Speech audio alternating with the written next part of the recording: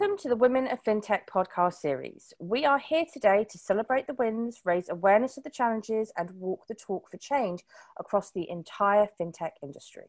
Today, we are joined by Emma Ward, UK Sales Development Manager at Tipalti. Tipalti is the only global payables automation solution to streamline all phases of the AP and payment management workflow in one holistic cloud platform.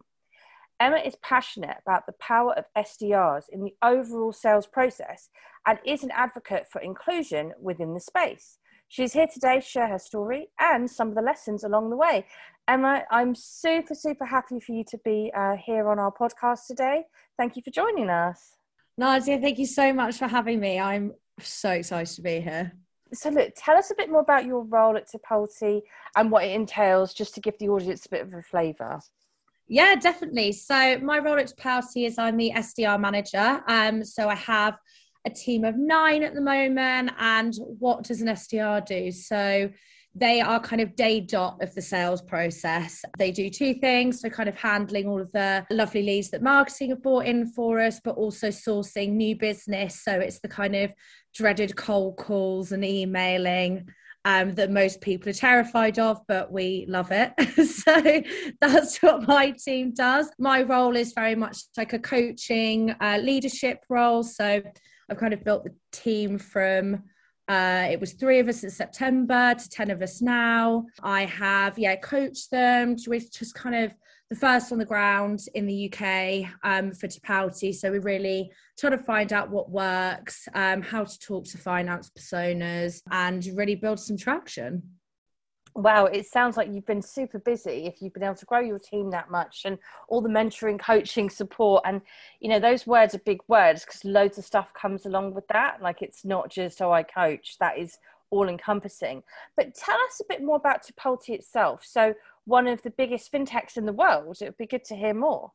We started up in 2010, born in Israel. So we are now in the States, Canada, UK, and we're basically accounting software that provides accounts payable, procurement and payments automation. We've got some really great customers like Amazon, Twitch, GoDaddy, Kazoo. And what we aim to do is reduce their manual workloads by 80% and accelerate their financial close by 25%. So we're kind of really geared towards supporting people in the areas that produce the most workload in their businesses. We just had a recent round of funding, so we've been valued at 8.3 billion, which is incredible. I kind of started off with the company in September and it just boomed. Like it has been booming for years, but it just boomed. So we're now actually one of the most valuable fintech companies in Israel and among the 15 most valuable fintech firms in the world. So just extraordinary growth, really exciting times. Even since I started in September, we had 20 on the ground and we're now coming up to 70. And it's been, half a year? So yeah, it's definitely super exciting. Although every time I have to speak on a Monday morning meeting now, it's just become that little bit more daunting. Yeah, as it grows and grows and grows. Now, there's something about this that I think is really interesting, and I want to shine a light on it. Like you have recently moved to fintech, and I think that this is such a great story because as Tipalti is growing, and as a lot of the businesses in the fintech space are growing at the moment, we need to be attracting people from other industries and showing them how brilliant this industry can be. So tell us a little bit about why you did it and what your first impressions have been. Oh, yeah, definitely. So I moved over from Martech and it was definitely a strategic move. I really wanted to be in a high growth industry that had, all of that future ahead of it. And fintech, everyone was really talking about it, shouting about it. And I thought, okay, seems like it'd be a really good career move more than anything. But when I got to fintech, I was presented with what I felt was a very complex product in a very complex world. And to be honest, I sort of panicked and I was like, oh, okay, I'm not 100% sure if I belong here. Me with my lack of degree, I've come from the creatives, singing, drama, music. Martech is even like quite creative in what it has to offer. And I sort of sat there and thought, But then, you know, I think a lot of that was imposter syndrome, to be honest. And when I took myself back a step and thought, you know, dedicate yourself to like learning as much as possible and really soaking this up, then I love it so much, and there's so much to love. So now that I'm basically an accountant, no, I'm joking, I'm really not. I love fintech. So it's just, you know, constantly being challenged, really feel intellectually stimulated, which was really important for me. And what I think one thing that I love so much about what we do is it's a need, not a nice, which in sales is so important. And I think as soon as you really start to understand the complexities of what CFOs, FDs, FCs go through day to day, and kind of obviously how critical what they do is to any business, makes it such a great sell. And I love the way you've just described all of that. Like in particular, it's a need, not a nice. And look, I mean, that is the dream for every salesperson, right? I mean, I absolutely relate to that. And actually, it takes me quite nicely on to my next question, which is around diversity and inclusion. Now, you've been an inclusion advocate for a number of years now, and it's just so brilliant to hear this side of the story, that actually for Tipalti, diversity and inclusion is also a need, not a nice. And I really like that. So I wanted just for you to have the opportunity to share with the audience what Tipalti does that really sets the bar for diversity and inclusion. Oh, definitely. Like, I'm very, very lucky with Tipalti. My journey before fintech was, you know, retail, which is predominantly women, all the way through the ranks, which is great. But I worked for a company that literally published the pay gap on paper on a yearly basis, and women always fell short. And you'd look at it and just be like, how is this happening? This is astonishing. And it was always the message of we are trying, and it was just never good enough.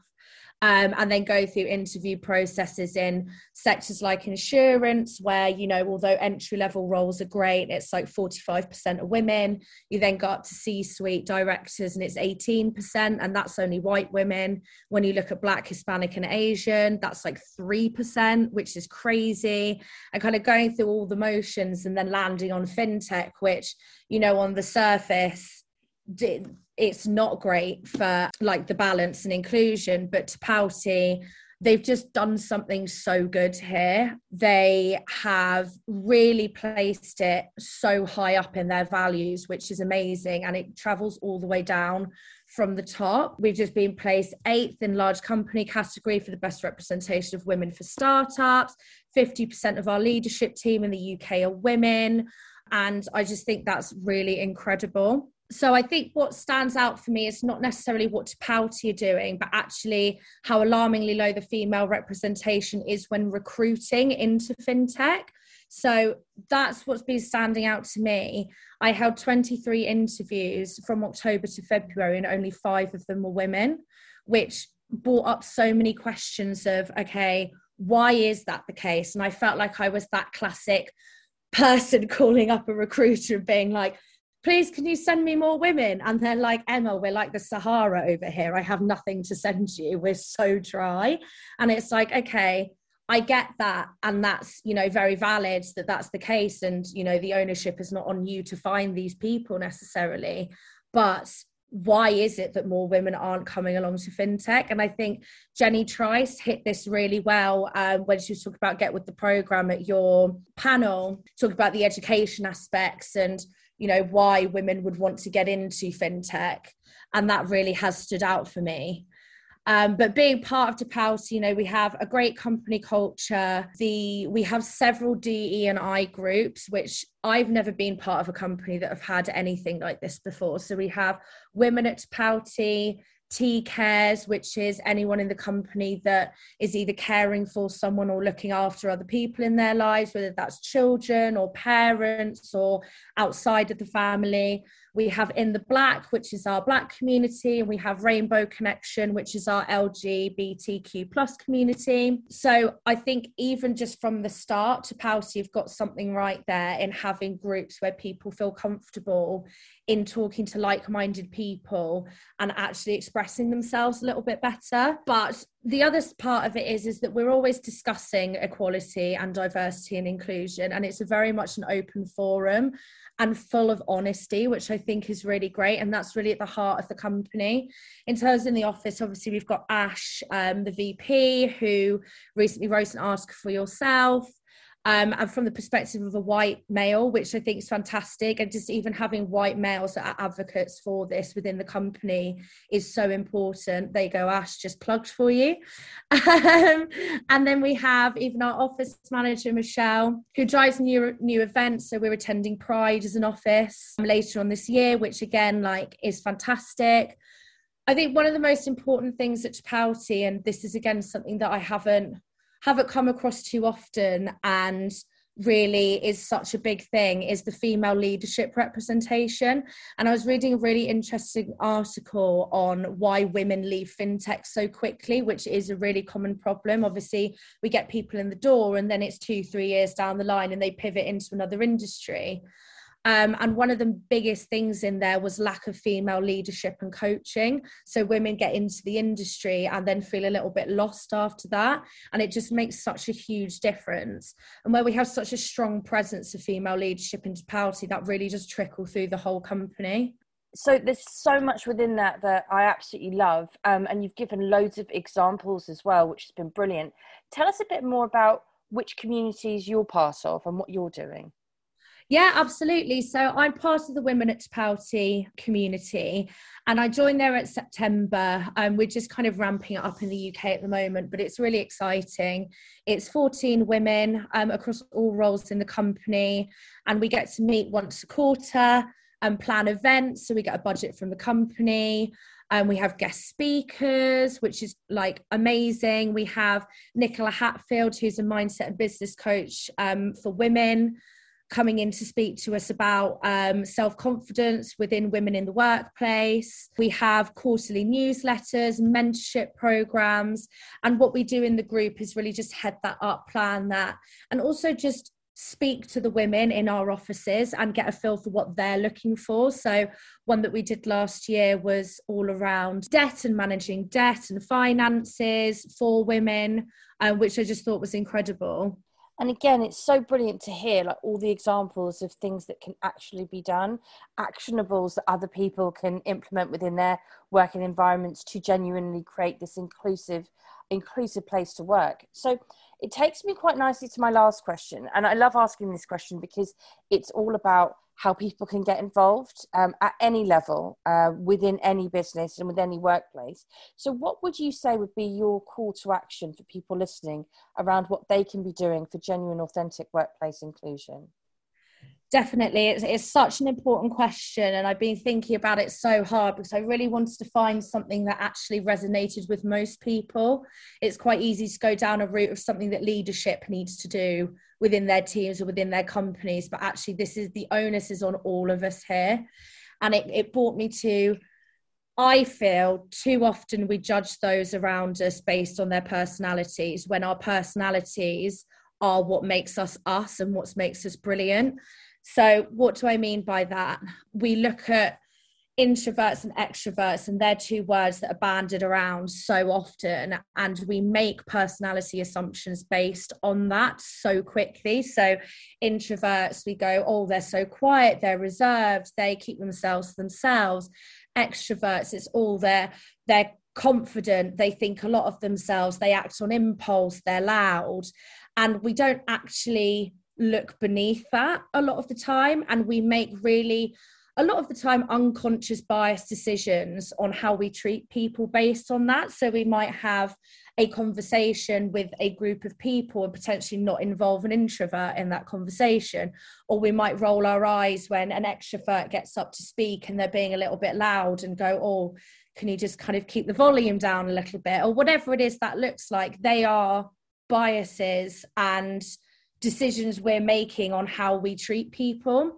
So my call to action is to personally make a conscious effort, and I would really love to see others do the same, to stop making judgments, make a conscious effort not to be biased, and encourage and facilitate people being individual and, most importantly, themselves through respect, consideration, and not taking a one-size-fits-all approach.